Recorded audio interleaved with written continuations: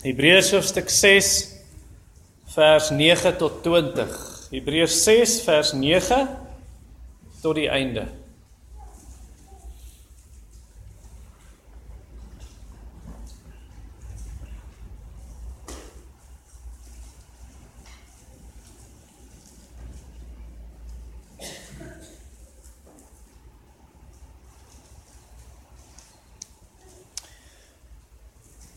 Laat ons na die Here toe gaan, voor ons sy woord hoor. Ons Vader, hierdie is 'n sterk woord en 'n woord vol bemoediging en vol hulp vir u kinders. En ek vra dat u ons harte sal maak soos daai grond waarvan ons laasweek gehoor het. Die goeie grond waarvan ons gebid het en die bid hier ook voor die diens. Dat die saad daar val en dat die saad vrug sal dra. Vrugte wat sal hou. Amen. Ek vertel jou van 'n man wat in die mid-1900s gelewe het. Sy naam was Ron Edmonds. Hy het in Engeland gewoon. En hy het regtig 'n passie gehad, 'n begeerte dat mense Jesus moet ken. So hy wou die evangelie deel met mense, hulle bereik. En toe raak hy betrokke in evangelisasie, maar in die hele, eintlik in Campus Crusade, en die Billy Graham Crusades, maar die hele altar call systeem, waar jy mense vorentoe nooi en sê, as jy nou met die Here wil regmaak, kom vorentoe, en dan lei jy die mense in 'n gebed, sê die gebed agter my aan, en dan verseker jy daai mense, dat omdat hulle die sondaarsgebed opgesê het, hulle is nou gered, hulle is Christen. En nie dat ons ontken, mense kan regtig so tot bekering kom nie, maar dit is nie altyd waar om te sê, jy het nou die gebedjie gesê, nou is alles reg, hier die kaartjie ingevul, jy het jou hand opgesteek, nou is jy gered.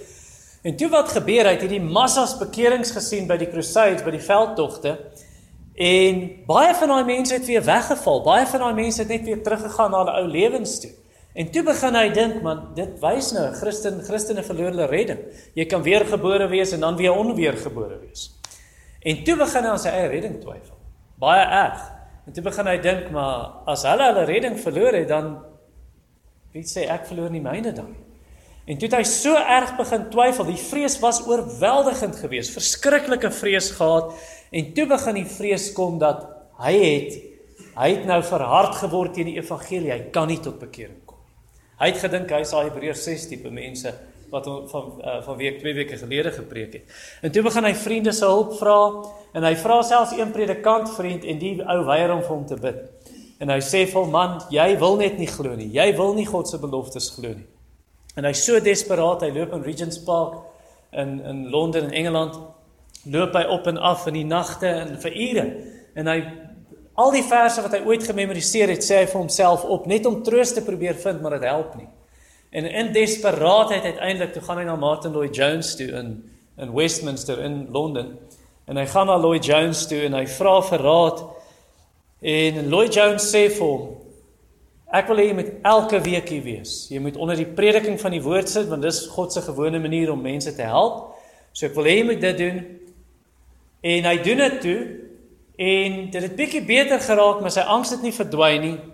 En toe het hy na elke liewe diens, het Vrydag aande 'n spesiale diens gehad, en na elke Vrydag, wat Lloyd-Jones die Romeine gepreek het, of ander Bybelboeke, en dan Sondag. En na elke diens het hy na Lloyd-Jones toe gegaan, en dan weer met hom gepraat. En toe het Martin Lloyd-Jones hom gehelp, en stadig maar seker het die Here hom gehelp, gereelde dienste, plus dan die persoonlike gesprekke, en deur daai sterk gereformeerde evangeliese Bybellering het hy weer op sy voete gekom en hy het berusting gevind.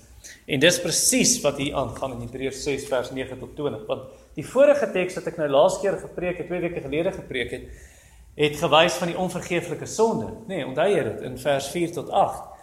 En nou het party van hulle gedink, maar joh, dis sulke sterk woorde, sterk waarskuwing, nou kan party van hulle dalk aan hulle redding begin twyfel, en nou wil hy vir hulle sê, ek dink nie julle is ongered nie. Ek moes daai sterk waarskuwing gee, maar kom ek sê baie duidelik, ek twyfel nie oor julle redding nie, en nou om hulle te help om sekerheid te hê, sê hy in hierdie verse, goed, hier's wat julle moet doen, om sekerheid van redding te hê, en hier's wat die Here doen, en hoe sê jy aan daai beloftes moet vashou. So nommer 1 gaan ons kyk na jou kant, wanneer dit kom by sekerheid van redding, of volle geloofsekerheid, soos die tema op die skerm was. Vers 9 tot 12. Maar, so ten spyte van al die waarskuwings, maar geliefdes, Ons is aangaande julle van beter dinge oortuig, dinge wat saamhang met die verlossing. Al spreek ons ook so, want God is nie onregverdig om julle werk te vergeet en die liefdearbeid wat julle betoon het vir sy naam, omdat julle die heiliges gedien het. En nog dien.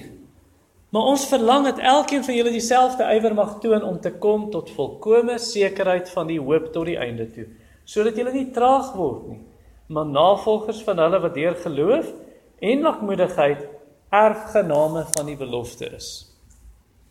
Ek het by 2 verskillende geleenthede met mense gesels. Hulle het my kom sien. Ek het nie hulle gaan uitsoek nie. Hulle het my kom sien en ek is oortuig, albei van hulle was Christene op daai stadium.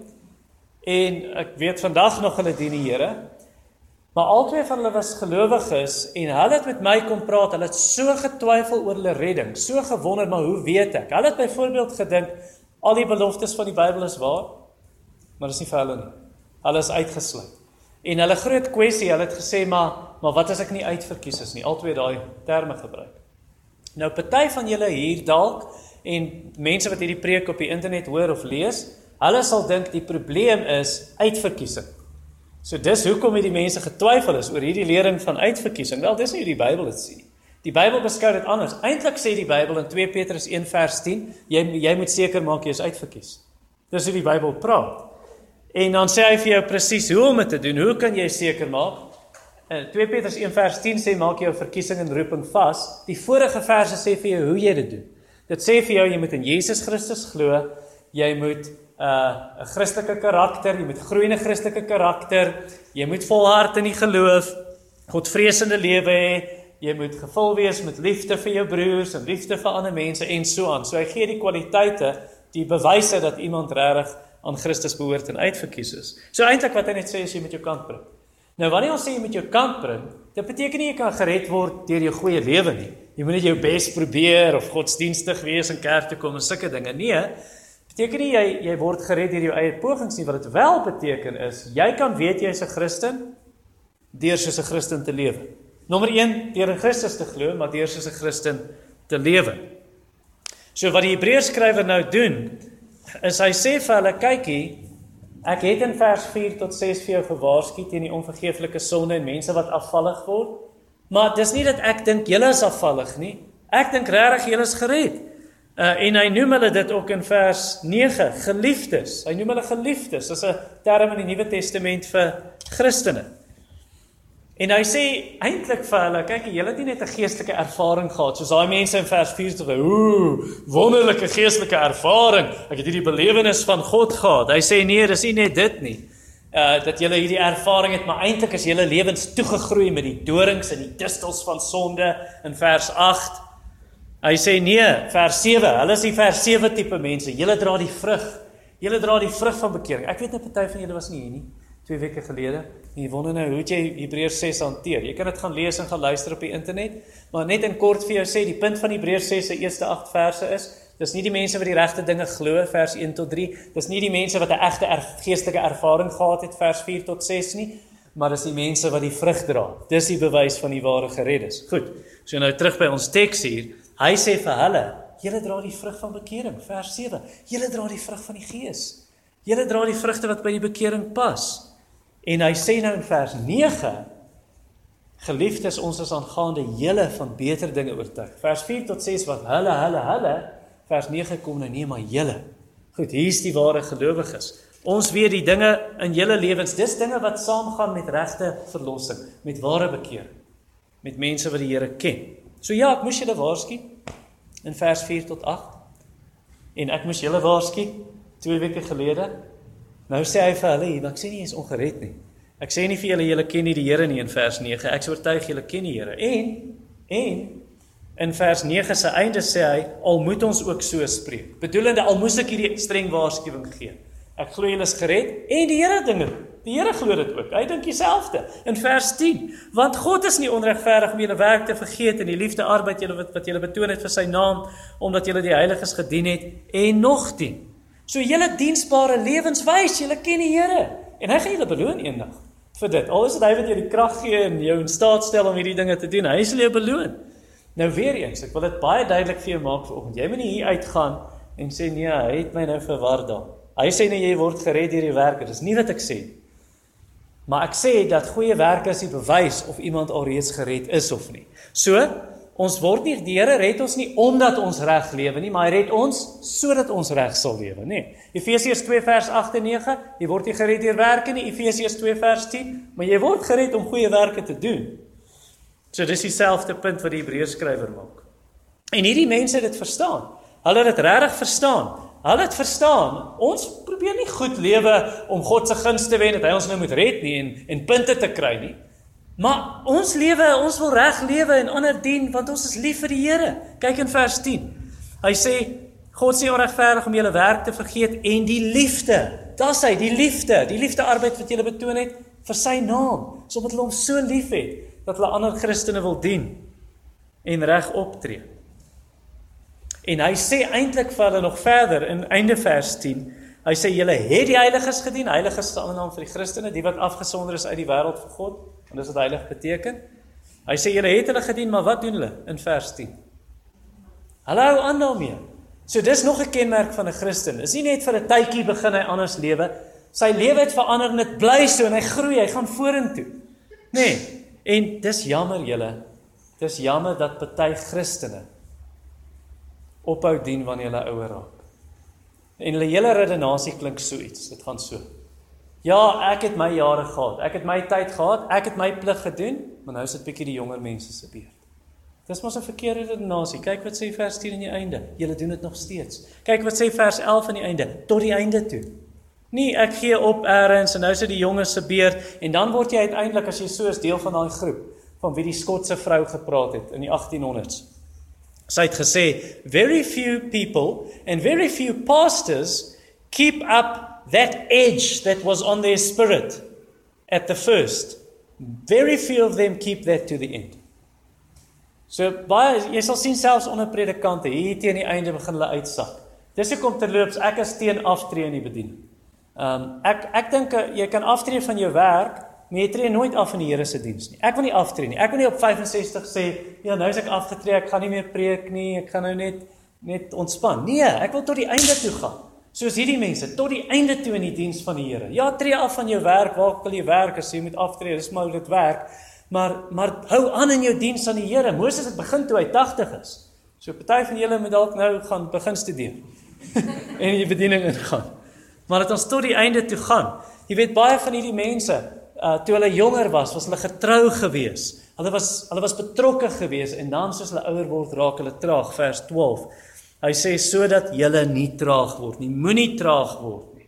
Meen, is dit nie baie beter dat ons soos die Hebreërs is nie, soos hierdie mense is nie, wat sê, kykie, my liefdevolle arbeid, vers 10, ek wil die Here se naam lief hê, vers 10, ek wil ander Christene dien, vers 10, vers 11, ek wil hier dieselfde ywer hê, ek wil brandend wees in my ywer vir die Here, en tot die einde toe gaan, volkome sekerheid van die hoop hê, tot die einde toe. Is dit nie beter, dat as jy ouer word, jy nie traag raak nie, jy nie slapper raak nie, jy nie agteruit gaan nie, maar dat jy juis vorentoe gaan, dat jy die Psalm 92 palmboom is in die poorte van die Here, jy is altyd groen en vol lewenssap, jy dra vrug selfs in jou ouderdom, dat jy vir die jonges die voorbeeld wys, en sê, hier sê jy dit doen, jy gaan opgee, as jy versoek raak om op te gee, want jy raak ouer, jy gaan opgee, en weet jy wat gaan die volgende geslag doen? Hulle gaan nog vroeër opgee, en die volgende geslag nog vroeër, en die volgende geslag gaan nie eens meer die Here dien. Want hulle het nie die voorbeeld gehad van mense wat tot die einde toe gaan, en sê, hier is die ouer mense, hulle wys vir die jongeres hoe dit gedoen word. So moenie jou wedloop eindig op 'n drafstappie nie. Gaan voluit oor die wenstreep. Beywer jou om hierdie geloofsekerheid te kry, vers 11. Maar ons verlang dat elke een van julle dieselfde ywer mag toon om te kom tot volkome sekerheid van die hoop tot die einde toe. En nou miskien sê jy vir my, ja, maar ek weet ek's gered. Wat praat jy van ek moet hierdie geloofsekerheid kry?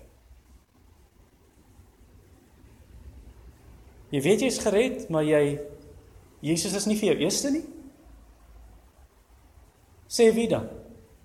Jy weet, jy het sekerheid van hierdie redding, maar Christus is nie als nie. Soos hulle in vers 10, hierdie liefde vir sy naam, en dis nie vir jou nommer 1 nie, jy het ander dinge. Of dan hou jy aan redeneer en jy sê, nee, maar ek weet regtig ek's gered. Goed, ek aanvaar dit. As jy regtig weet jy is gered, maar ek wil vir jou sê, dat as jy begin traag raak, en jy is nie soos hierdie mense wat op die einde sterk gaan nie, jy kan nie jou redding volkome geniet nie. So jy is gered, en jy is dalk soos daai mense in 1 Korintiërs 3, jy word gered, maar soos deur vuur heen, maar jy geniet dit nie ten volle nie, soveel soos wat jy kan nie, want Jesus is nie jou eerste liefde nie. Jy het ander dinge wat belangriker is vir jou in jou lewe as Jesus. So ek wil jou aanspoor, en ek doen dit regtig uit my hart uit, en ek doen dit met liefde, en ek het hiervoor gebid hierdie week. Ek berei nie my preek voor deur my Bybel oop te maak en te begin studeer nie. Ek berei dit voor eers in gebed, en ek bid vir die mense, en ek bid hierdie teks, woord vir woord, en ek bid, Here, werk dit in ons harte. So ek kom met liefde vir jou vanoggend en sê, bid, en streef, en soek, en stry, en veg, om hierdie volle blydskap te hê, hierdie volle vrede, van 'n verhouding met Jesus Christus, vers 11, waar hy sê die volkome sekerheid van die hoop tot die einde toe. Ek wil jou aanspoor vandag. Julle sien nou, hier's baie nuwe mense wat by die gemeente gekom het. Moenie jaloers wees nie. Moenie jaloers wees en sê die nuwe mense dien, of soos die wat al lankal in die gemeente is en dien. En nie sê, weet ek sit terug en wat hulle nou man. Volg die voorbeeld en sê wel, kyk hier, hier's mense wat betrokke is, wat hulle hande vuil maak in diens van die Here. Volg eerder die voorbeeld as om jou mond op te blaas en wees betrokke, soos hierdie mense in vers 11, ywer vers 11, vers 12, nie traag word nie, vers 12, word navolgers, volg daai goeie voorbeeld. Paulus sê dit mos op ander plekke, wees my navolgers soos ek het van Christus is. Luister, as jy die Here vurig lief het, vers 10, as jy met ywer dien, vers 10, as jy vers 11, jy het ywer, jy volhard, jy het sekerheid van die hoop, en vers 12, jy volg die goeie voorbeeld, jy volhard, jy is 'n erfgenaam van die belofte, dan gaan jy mos nou nie twyfel oor jou redding ooit nie. Jy gaan sê, nee, Christus is my alles, hy is my lewe. En jy hoef nie te vrees, jy hoef nie bang te begin raak, dalk is ek daai mense van vers 4 tot 8, daai afvalliges. Jy hoef nie dit te vrees nie. Jy weet jy behoort aan die Here. Jy weet die hoop van die hemel is jou, aan die einde van vers 11. Sekerheid van die hoop. Wat 'n hoop? Daai hoop van die hemel.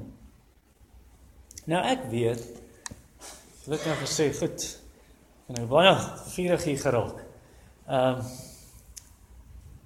Ek weet is moontlik om gered te wees, maar jy het nie sekerheid van redding nie. Dit is moontlik, en as jy dink is nie moontlik nie, dan het jy nie genoeg met mense gewerk nie. Maar dis regtig moontlik, jy kan gered wees in twyfel, maar dis 'n droewige lewe, vol vrees en vol twyfel, en jy wonder altyd as jy gered, en wat gaan die gevolge wees? Weet jy wat sal die gevolge wees as jy heeltyd twyfel?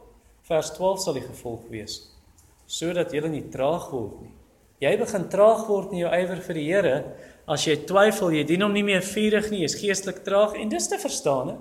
Dis te verstaan, jy gaan traag raak, want jy dink heeltyd, maar wat as ek nie gered is nie, wat as ek nie in die Here behoort nie, die hemel is nie vir my nie, en wat help het ek hardloop in die wedloop voluit, want ek gaan in elk geval nie maak nie, en dan hardloop jy nou maar nie voluit. Nee, so jy raak traag, as jy twyfel, heeltyd oor jou redding. En so iemand wat so redeneer, hy gaan nie sy beste gee vir die Here nie, hy wil, maar dan dink hy, maar dit help nie, ek is nie die Here, ek is nie 'n kind van die Here nie. En so hy gee nie sy beste nie, hy gee nie sy beste om deel te wees van die gemeente, soos hierdie in vers 10 tot 12 waarvan ons gelees het, heeltyd een kant, want wat as ek in elk geval nie deel is nie, en uiteindelik verloor jy so moed, jy kan so neerslagtig raak, jy kan so wanhoopig raak, dat jy op die einde dink, wat is nie die moeite werd nie, kom ek eindig maar net my lewe. Sjoe, dis nie 'n lekker plek om te wees nie, 'n baie slegte plek om te wees. So hoekom nie eerder die goeie voorbeeld volg nie?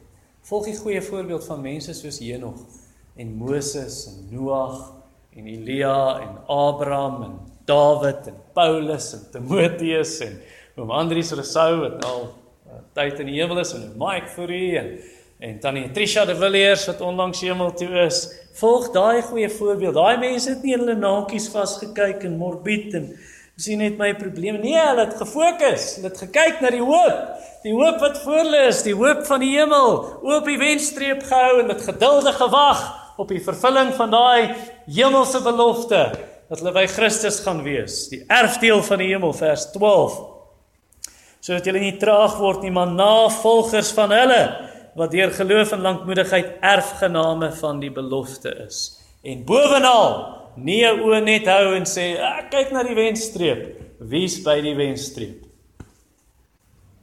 Die oë gefestig op Jesus. Jesus, die begin en volëinder van ons geloof, Hebreërs 12 vers 2. So wat jy doen, is jy spandeer tyd met die Here, jy praat met hom, jy spandeer tyd in sy woord, jy kyk, wie is hierdie Jesus? Lees Matteus en Markus en Lukas en Johannes en selfs die Ou Testament beelde wat vorentoe wys na Christus. Lees dit, sien Jesus en fokus jou oë op hom, sodat jy nie soos party mense sal wees wat voor die einde opgee, voor die einde uitsak. Nee, kyk na Jesus, hoe het hy die wedloop voltooi? In Hebreërs 12 praat daarvan. So ek wil jou aanmoedig vandag, regtig. Ek wil jou aanmoedig, byt vas. Gee jou alles in diens van Jesus Christus. Volhard tot die einde toe. Vers 12 sê dit vir ons. Moenie traag word nie. Nee, moenie traag word nie. Vers 11 aan die einde. Tot die einde toe. Die wat tot die einde toe volhard sal gered word. Matteus 10:22. So moenie luister na jou vlees nie, jou ou sondige natuur, die sonde in jou hart, daai oorblyfsels. Moenie luister na die duiwel en na bose geeste nie. Moenie luister na die wêreld, wanneer hulle vir jou sê, gooi maar die handdoek in. Gee maar net oor. Moenie so wees nie, jy is nie. Ons is meer as oorwinnaars, deur Christus wat ons lief gehad het. Het jy dit gehoor? Meer as oorwinnaars deur hom wat ons lief gehad het. Het dit nie gesê deur ons wat hom lief het nie. Want jou liefde is op en af. My liefde is op en af. Christus se liefde is stabiel. Jy is 'n oorwinnaar deur sy liefde vir jou. So gaan tot die einde, volhard. Lê jou twyfel neer aan die voete van Christus. Gee dit vir Jesus. En glo God se belofte, elkeen wat in die Seun glo, het, nie sal hê net nie, het die ewige lewe. Johannes 6 vers 47. Vers 12 praat hiervan. Einde van die vers, erfgename van die belofte. Nou, vraag. Hoe weet jy dat jy regtig in die Seun glo? Party mense weet dit nie, regtig. My swaar voor sy bekering het vir my gevra, maar hoe glo ek? Ek weet nie, hoe bekeer ek my? So ek sê dit vir die Here. Of iemand wat vir John MacArthur kom sê het, can you help me to say no? But I know someone who can, his name is Jesus. En toe stuur hy hom Johannes Evangelie toe. Kan jy eerlik sê dat jy die Here lief het? Kan jy sê, hier's waar jy wil wees? Regtig, hier's waar jy wil wees. Jy wil by hierdie mense wees, jy wil dien. Jy wil hê mense moet in jou lewe sien, jy behoort aan die Here en hulle kan dit sien, want jy dien sy kinders. Dis nie wat Jesus gesê het nie. Ek was honger, julle het my kos gegee, ek het dors, julle het my iets gegee om te drink, was siek, julle het my besoek. Ek was in die tronk, julle het my kom besoek. Ek het nie klere gehad, julle het my iets gegee, ek was 'n vreemdeling, julle het my verwelkom. Wanneer het ons dit gedoen, Here? Wanneer? Toe julle dit vir die minste van my broers gedoen het, julle dit vir my gedoen. So daar is die bewys, soos hulle in vers 10. Hulle het hulle liefde vir God se naam gewys deur die gelowiges te dien. Glo jy daai beloftes? Glo jy die waarhede? En sê ek wil oor daai wenstreep gaan.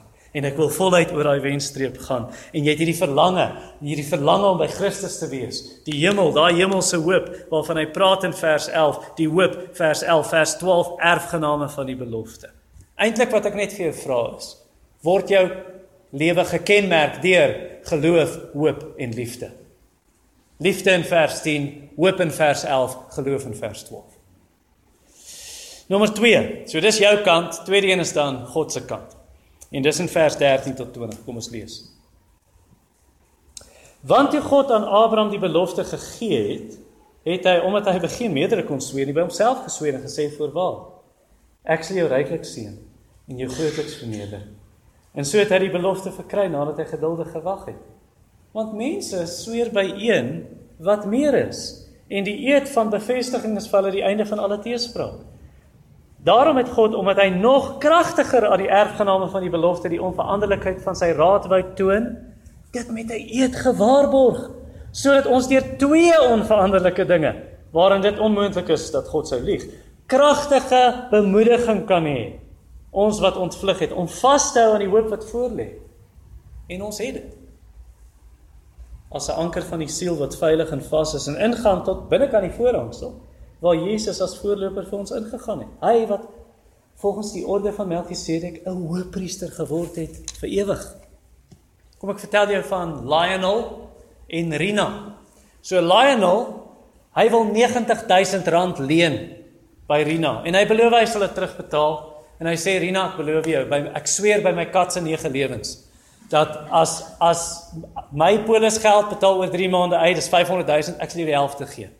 $250,000, 250,000, ek gee jou baie meer as wat ek geleen het, asseblief. Nou sy aanvaar nie die belofte nie, ek sweer by my kat se 9 lewens, die kat kan enige dag vrek. So sy sê net nie, ek aanvaar dit nie. En dan sê hy, goed, ek sweer by die Bybel, ek sit my hand op die Bybel, ek sweer, God kan my doodslaan as ek vir jou lieg. Ek sal daai 250,000 vir jou gee. En sy gee nog steeds nie om die geld nie, want hy het al voorheen oor groot dinge vir haar gelieg. So sy vertrou hom net nie, en sy leen nie vir hom die geld nie. Goed, so mense kan nie vertrou word nie, al sweer hulle by iets groter as hulle, nie die kat nie,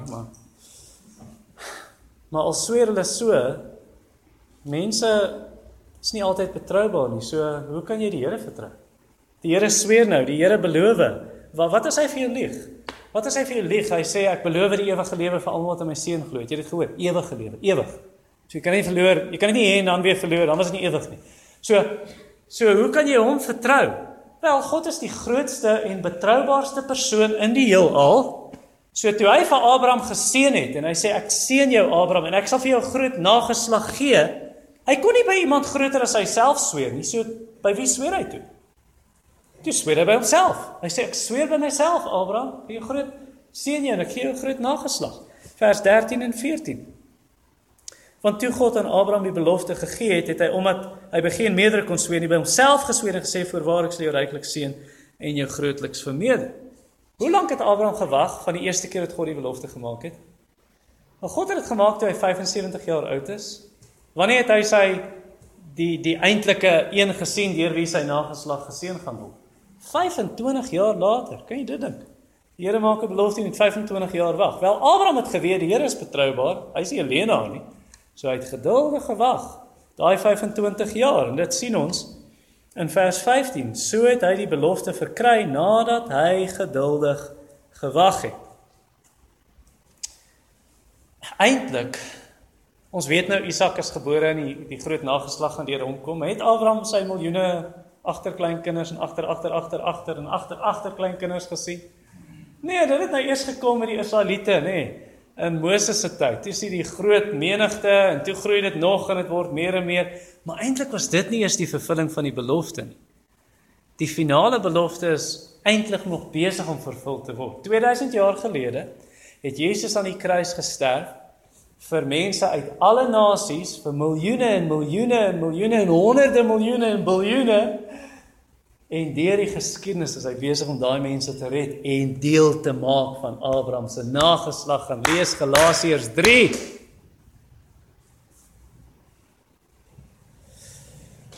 Nou as Abraham die Here kon vertrou, vir sy beloftes, dan kan jy sekerlik mos die Here vertrou as hy 'n belofte maak. Elkeen wat in my seun glo, het die ewige lewe. So hoekom twyfel jy? Wie's van julle wat twyfel? Hoekom twyfel jy? Hoekom het jy daai worsteling altyd? Kan jy nie die Here se belofte glo nie? As jy 'n betroubare mens sou glo, so iemand wat jy regtig ken, hulle is nie leenaar nie, hulle praat altyd die waarheid, hulle is betroubaar, is lojaal, en jy glo hulle, en veral wanneer hulle 'n eed sweer by iemand groter as hulle self, hulle sê ek sweer by die Here, dan gooi jy die twyfel wat jy oorgehad het in die wind. En sê, ek hoef nie te twyfel, hierdie ou het gesweer, want die eed is nou finaal, en ek vertrou hom, vers 16. Want mense sweer by een wat meer is, groter as hulle. Die eed van bevestiging is vir hulle die einde van alle teespraak. So jy praat nie meer terug en sê, nee, maar hoe kan ek, nee, nou sê jy, goed, ek aanvaar dit. Ek aanvaar dit. Nou as jy 'n mens vertrou, 'n betroubare mens, hoekom nie die Here nie? Hoekom betwyfel jy die Here? Jy glo iemand wat sê op my erewoord, ek roep die Here tot getuie, dan vertrou jy dit, maar die Here sweer by die hoogste naam wat bestaan, dis sy eie naam. Hy sweer daarby, en nou wonder jy, maar kan ek hom vertrou? Vers 17. Daarom het God, omdat hy nog kragtiger in die erfgename van die belofte, die onveranderlikheid van sy raad wou toon, dit met 'n eed gewaarborg. So, hoekom vertrou jy nie die Here nie? As hy sê, as jy my seun glo, as jy my kind, hoekom vertrou jy hom nie? Is dit omdat hy 'n leenaar is? Is dit omdat hy al in die verlede vir jou gelieg het? Leer die Bybel nie vir ons. God is in die diepte van sy wese. Dis sy hele karakter is waaragtig.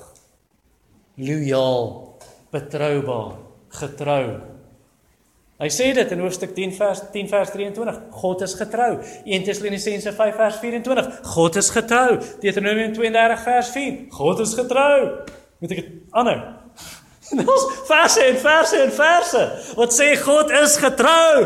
Great is thy faithfulness. Klaagliedere 3 vers 23. Selfs as jy en ek ontrou is, God bly getrou. Hy kan homself nie verloon nie.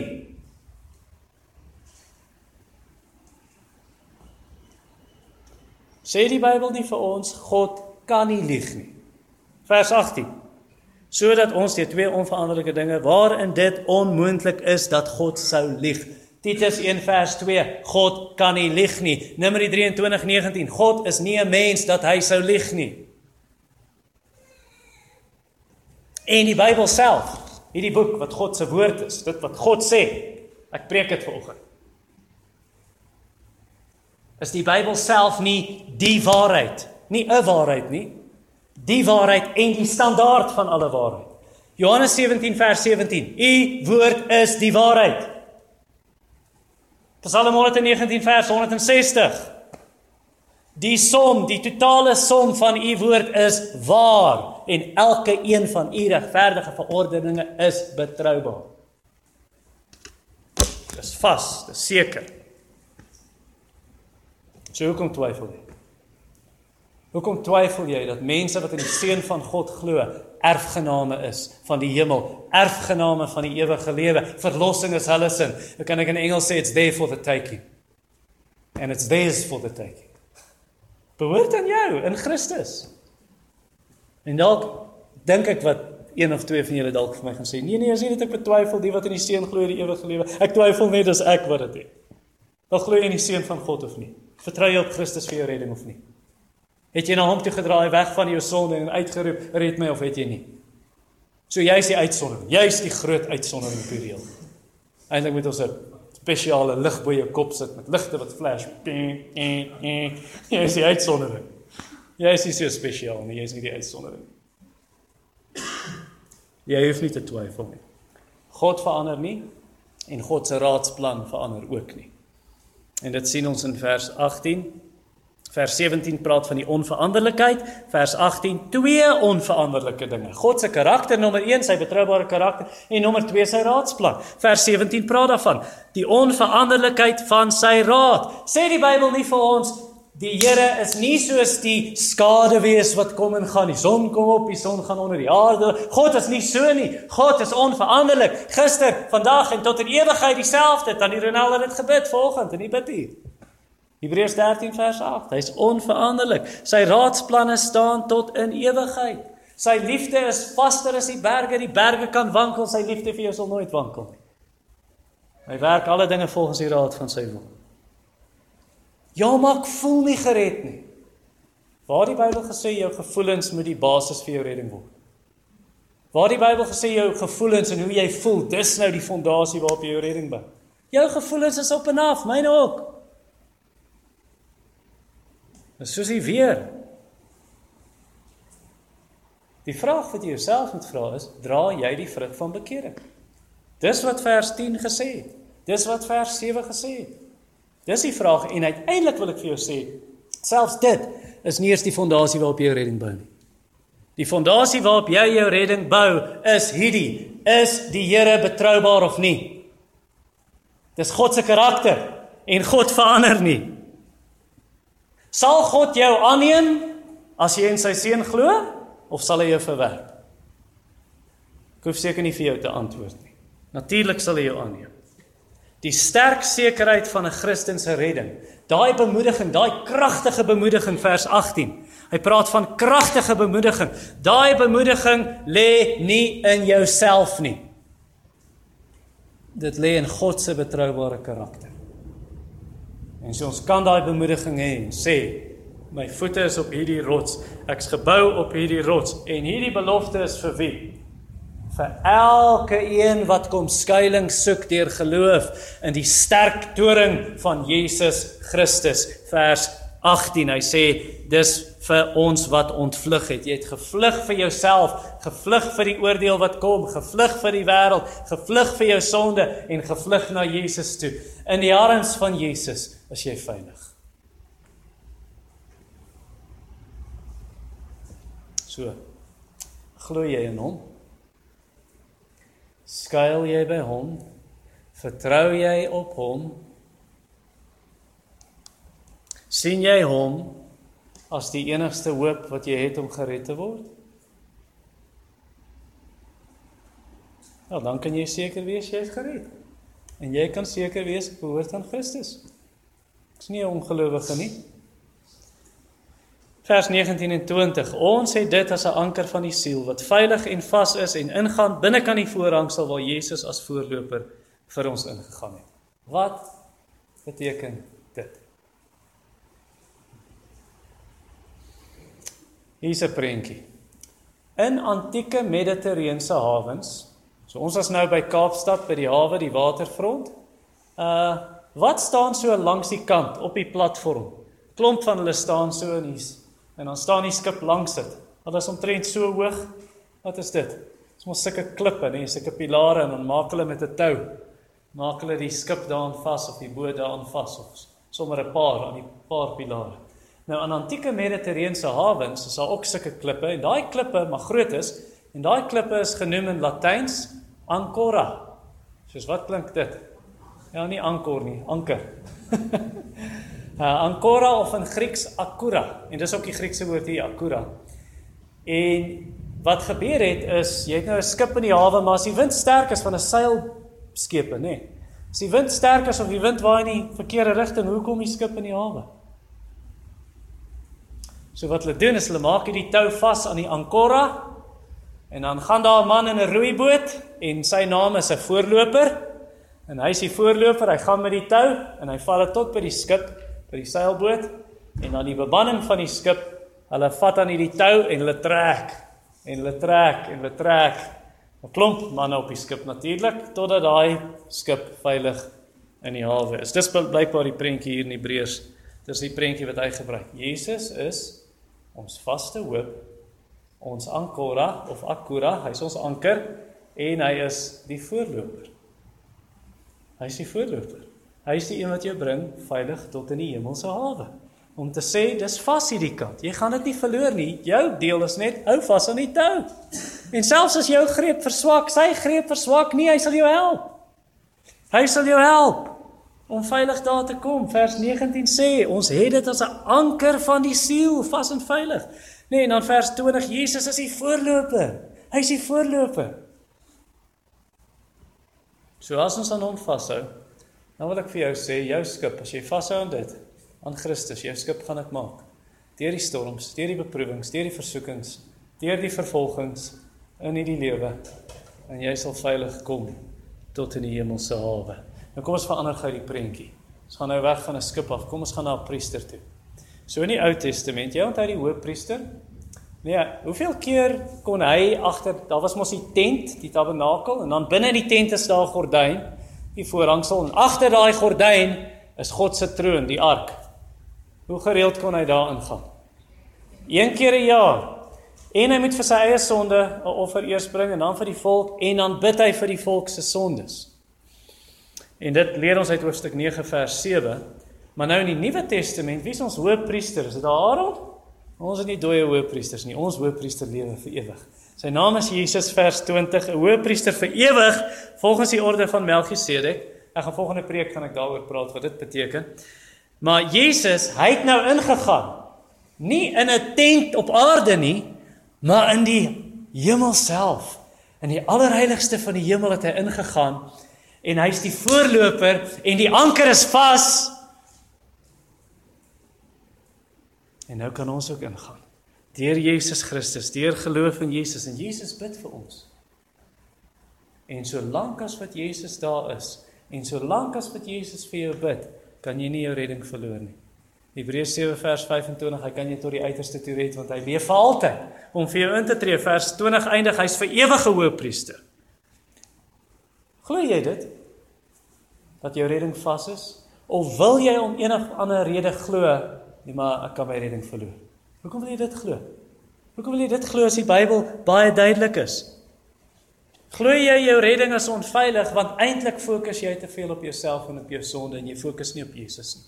Jy fokus nie daar in die hawe, jy fokus nie daar agter die voorhangsel, jy fokus nie daar op jou hoop, jy fokus nie daar, die anker. Fokus op Jesus. Jesus is nie 'n hoëpriester soos Aaron nie. Aaron het dood gegaan. Sy nageslag het dood gegaan. Nee, Jesus is 'n hoëpriester vir ewig, volgens die orde van Melchisedek wat ek volgende keer gaan verduidelik. Vir nou is dit net genoeg om te weet. Jy kan net jou redding verloor as God 'n leienaar is en as Jesus 'n mislukking is. Ek hoop nie jy glo dit nie. Jy kan nie jou redding verloor. Jou redding is vas. Niemand kan jou uit die Vader se hand ruk nie, want hy is groter as almal. So sê asseblief vir my, ja, maar ek kan dit self losruk. Wel, dan moet jy groter as die Vader wees. Jy kan omval in God se hand, jy kan nie uitval. So ja, ons backslide partykeer. Maar kom terug as jy daar is. Kom terug. Jy's veilig in die Here se hande, hy sal jou nooit uitwerp nie, sê Johannes 6 vir ons. Niks kan jy van sy liefde skei nie, sê Romeine 8 vir ons. As hy jou verkies het voor die grondlegging van die wêreld, dan sal hy jou bestem om soos Jesus te wees. Hy roep jou om sy kind te wees, hy regverdig jou as jy in Christus glo, en hy sal jou verheerlik. Jou redding is vas, hy die goeie werk in jou begin, hy sal dit volëindig tot op die dag van Jesus Christus. Filippense hoofstuk 1, vers 6. Hy het die Heilige Gees gegee as 'n seël op jou, om te sê, jy's my eiendom, as die waarborg, jy het die ewige lewe, dis joune. So ek hoop regtig is 'n bemoediging vir jou vandag. Ek hoop is 'n bemoediging soos dit vir John Bunyan was. John Bunyan het gelewe in die 1600s en hy het in die ergste graad getwyfel oor sy redding. Totdat die Here eendag ewe skielik, vir 2,5 jaar het dit aangegaan. Tot baie intens. Hy sê partymal tot 20 keer in 'n uur wat die aanvalle kom.